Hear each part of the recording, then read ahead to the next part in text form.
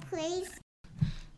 Hello everybody, welcome to Grown Kid Book Club. After significant technological difficulties, we're back in action, happy to be recording.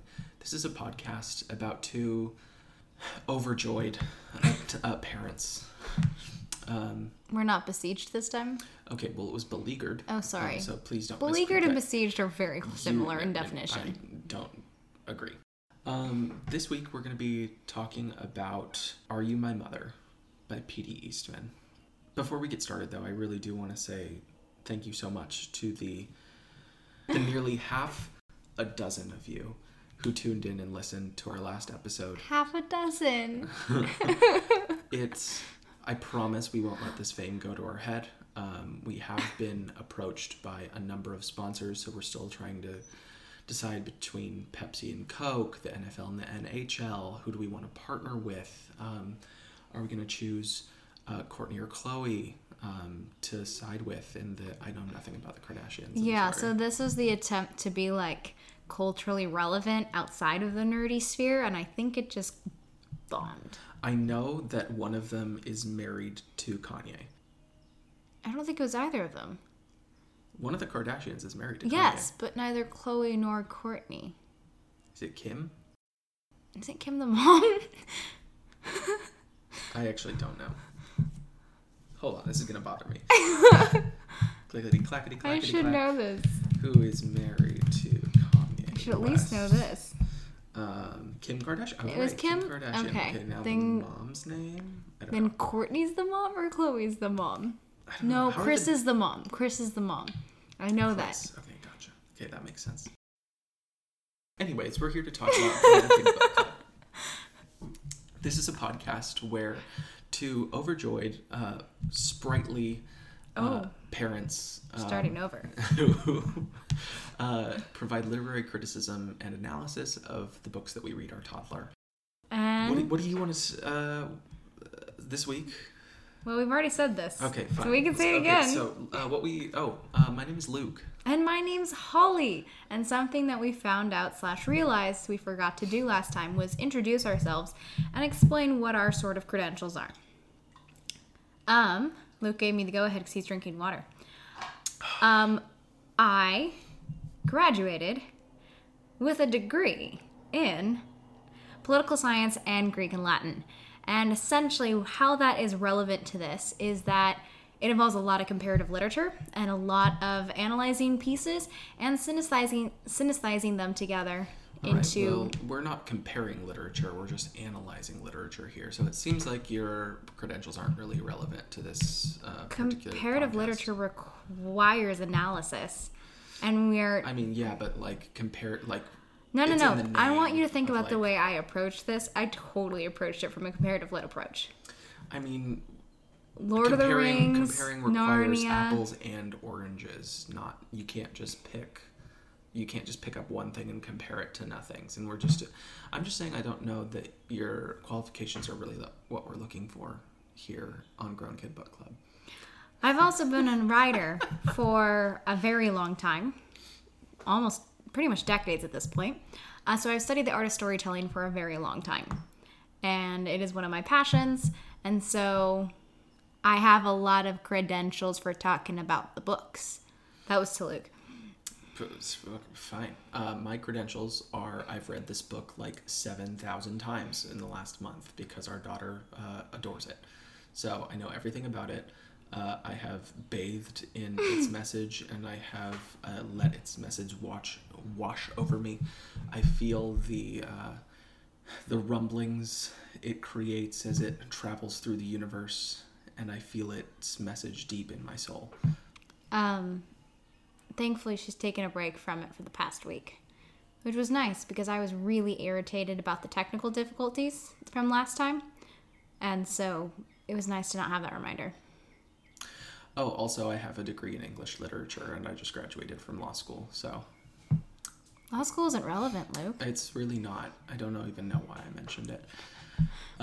Okay, so plot-wise, what happens in, just very, very generally and briefly, what happens? Well, I am known for being most concise. That was sarcasm. Essentially what happens in You say it's Are You sarcasm, My it's not as Mother? funny. Okay. Essentially, but it's explaining the... Okay. What happens in Are You My Mother is that there's a mother bird who has an egg, and she's like, oh, my baby's gonna hatch. I have to go get it some food. So she flies away to go get her baby some food because she didn't plan ahead. And then the baby hatches while she's gone and is like, where's my mom? Wow, you have one kid and all of a sudden you can criticize how other mothers raise their children. Oh, she didn't plan ahead. The baby bird hatches and immediately begins a search for his mom. The baby bird falls from the nest. That's a key point we'll address later. And he goes to a kitten, a hen, a cow, a dog. Wrong order, but okay. Is that the right? Oh, a dog and then a cow. Yeah. Right. And then that's all the animals, right? Yes, but before he gets to the kitten, he's looking for his mom. No. Analysis comes later. We're just doing plot. No, he literally walks right past his mom. Oh, okay. Yeah. Don't interrupt me. Oh, sorry. So, walks past mom, all the animals he listed.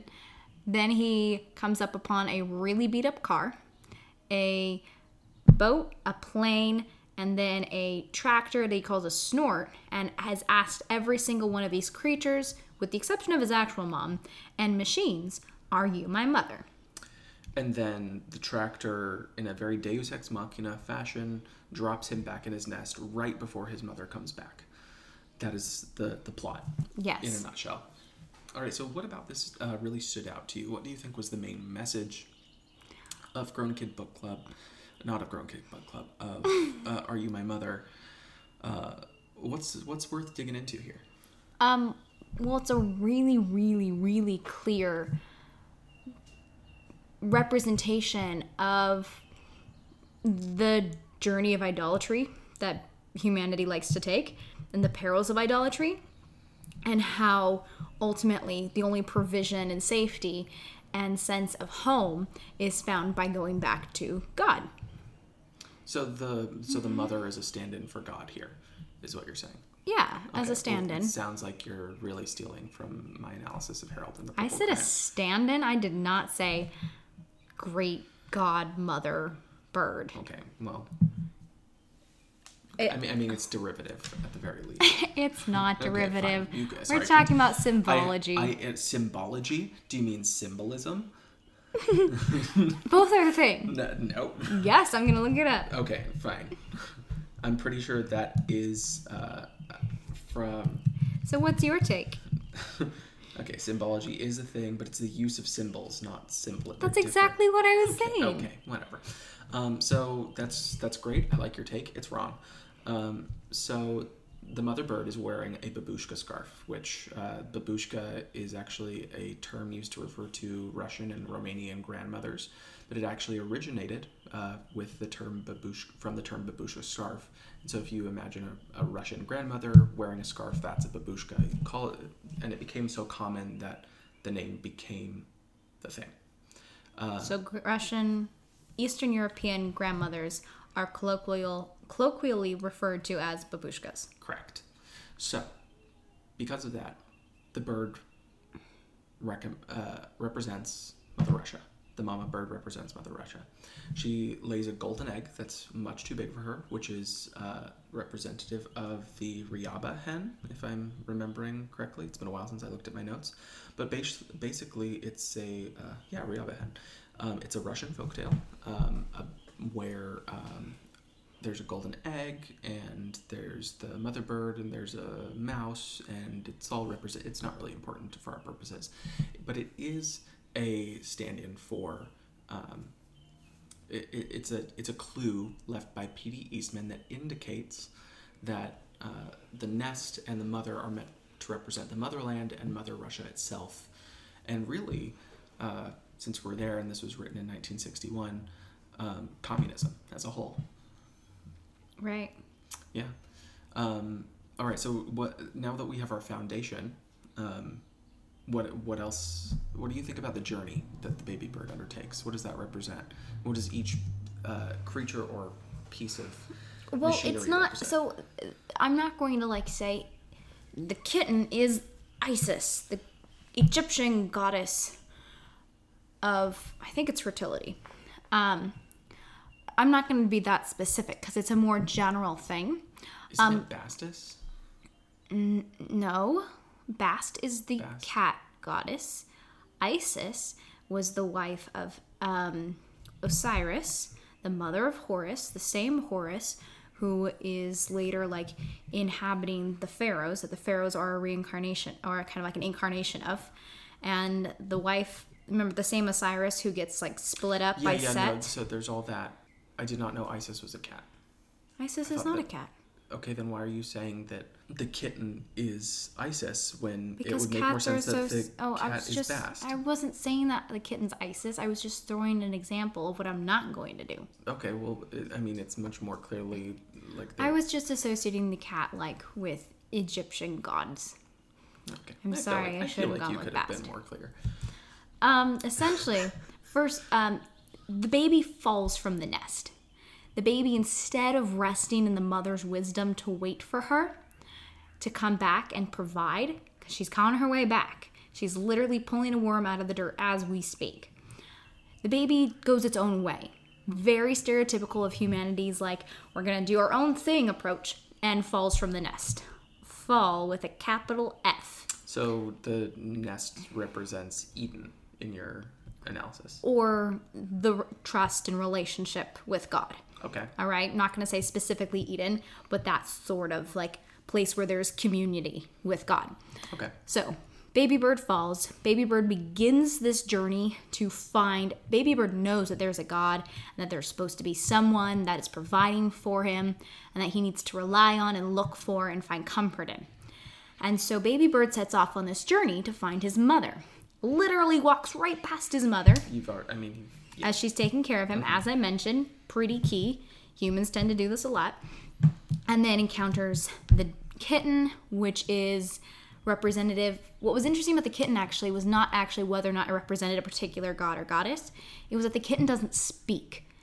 And that is actually representative of just the idols in general that humanity tends to make. These idols of wood and stone and metal that can't say anything. They're just absolutely silent. They're just images that humanity has made and pretends that they are God. So then the baby bird moves on and encounters various other animals that are basically different iterations of the whole God idea. And they're like, no, I'm not your mother. I'm not God. You can't rely on me. I'm not someone to be relied on. Well, it was a good first try for literary analysis. Oh my gosh, the glares that I get. So I actually disagree. I think that the kitten does represent Egypt very specifically, because if we take the nest and the mother bird to be Mother Russia and communism by extension, then this is sort of a prodigal son situation where the baby bird leaves the nest and then goes to different animals which represent different nations, seeking to find a home, seeking to find meaning, seeking to find fulfillment from these other nations. And so it goes to the cat, which represents Egypt, and Egypt and the Soviet Union had a long history dating back to the 16th century. That's right, folks. I did more research this time. It goes to the Soviet Union had a history with Egypt. The Soviet Union had a history with Egypt going back to the 16th century. Russia.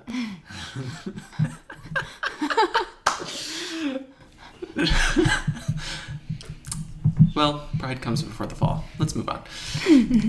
The dog, which represents, the hen, which represents France, the Gallic rooster. Is that the right Gallic rooster? Yeah. It goes to the dog, which closely represents an English hunting dog, so Britain. And then it goes to the cow, which can either represent India or the United States. It really just depends on how you want to read that particular thing. How vegetarian you are? Yeah, it really just...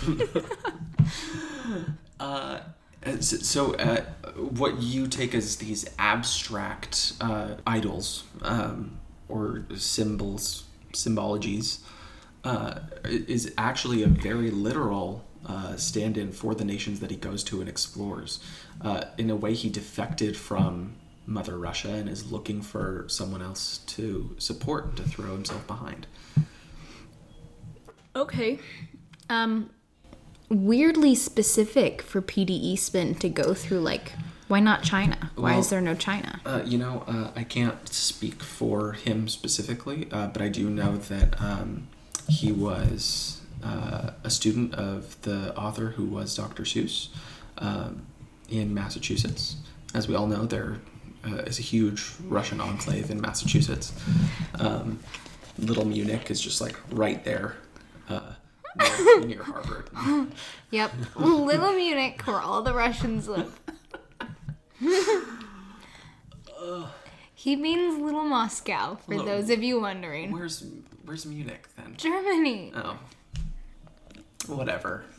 Okay, honestly, like, geology was never really my strong suit. It does happen to be one of mine. So what do the pieces of technology that the baby bird goes to find? With the tech, that's actually like, so the baby bird first comes across the car, and the car is like the start of like the technological revolution. And what's really interesting about the car is that it's completely broken down. Technology is there, but we cannot rely on technology. It breaks down. It rusts. It can be destroyed by time and weather and erosion. And it's not something that can be relied on. And the baby bird for a second tries to rely on it, but thankfully for the baby bird, figures it out before a lot of other people that technology cannot be depended upon. So then the baby bird moves forward and encounters the boat. And the boat is commerce and trade and the accumulation of money and the finance sector. And that's, I will trust in money. I will trust in the capitalist system or whatever other financial system or economic system that the humanity wants to rely on in the time. But the boat is not its mother either. And the boat leaves. It continues on its way. Economy and money is a machine that cares for no one and just moves forward and plows forward without stopping to take the time to show compassion.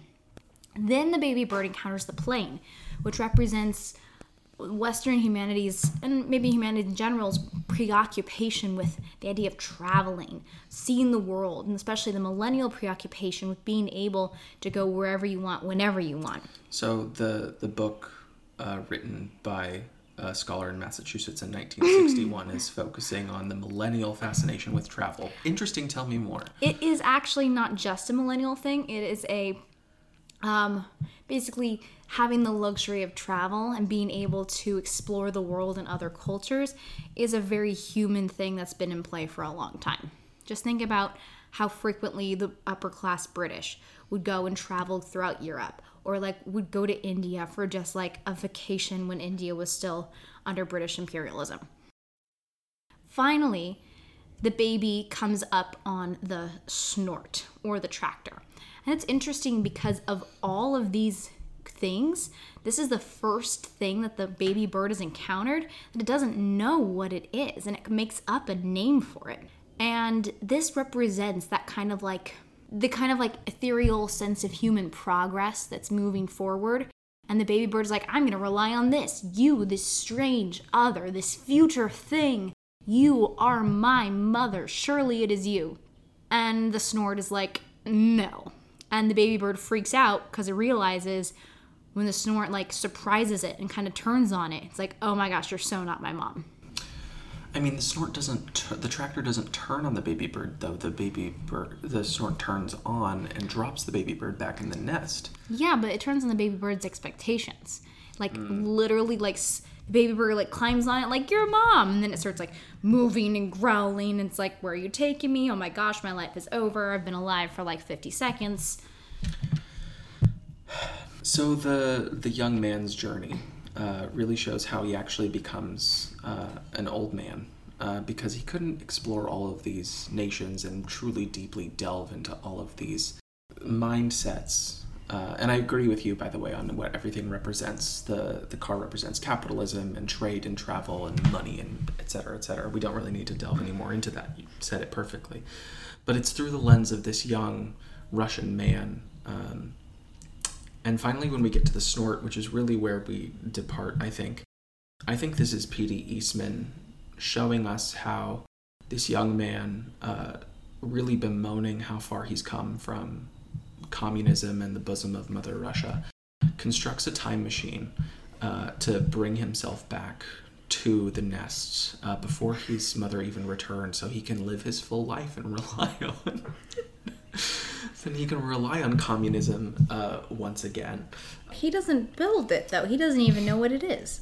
I mean, not everything can be portrayed exactly as it happened in the book, but I do think that you're right that it's significant that he doesn't know what to call the tractor, and so he calls it a snort, which I think is just meant to illustrate that P.D. Eastman really didn't want to reveal the designs for this time machine that he had built in a warehouse outside of...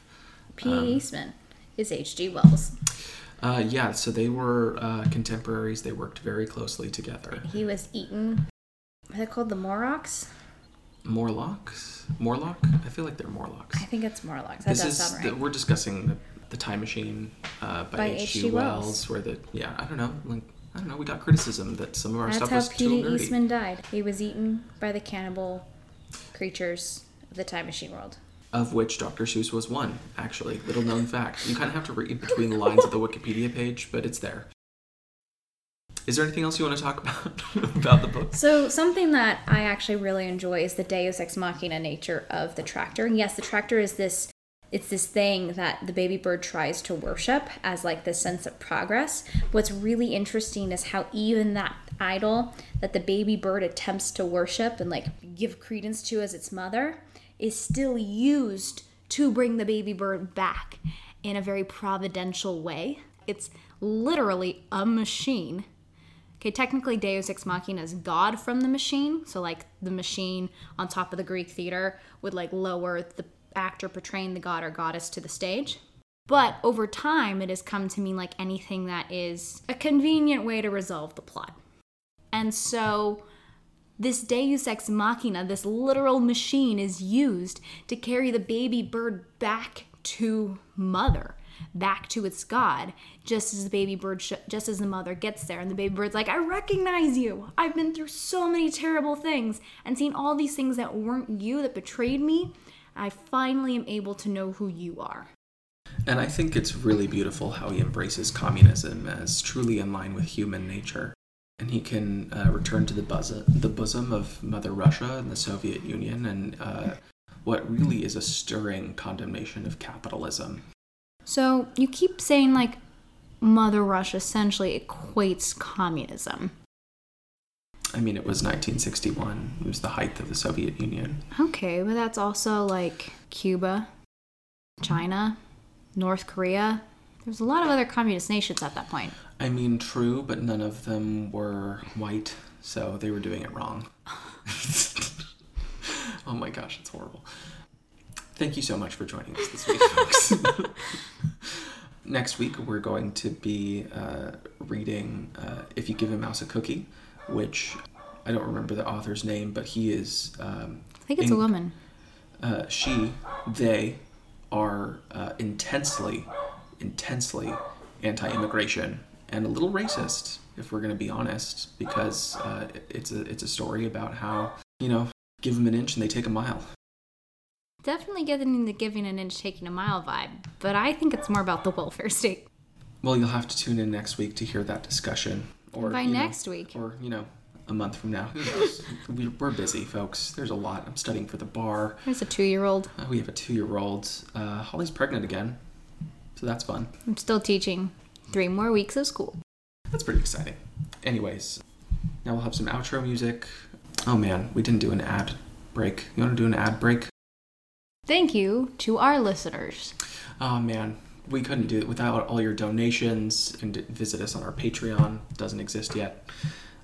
To those of you who have, to the stray cat that drops dead rats and mice at our back door. Oh gosh, we wouldn't be able to eat without you. Non-existent, invisible back door. To the goat that wanders the neighborhood that we can occasionally pin down and get some goat's milk from. Gosh, it's the first time I've had not dirty water in weeks. All right. Thank you. And good night.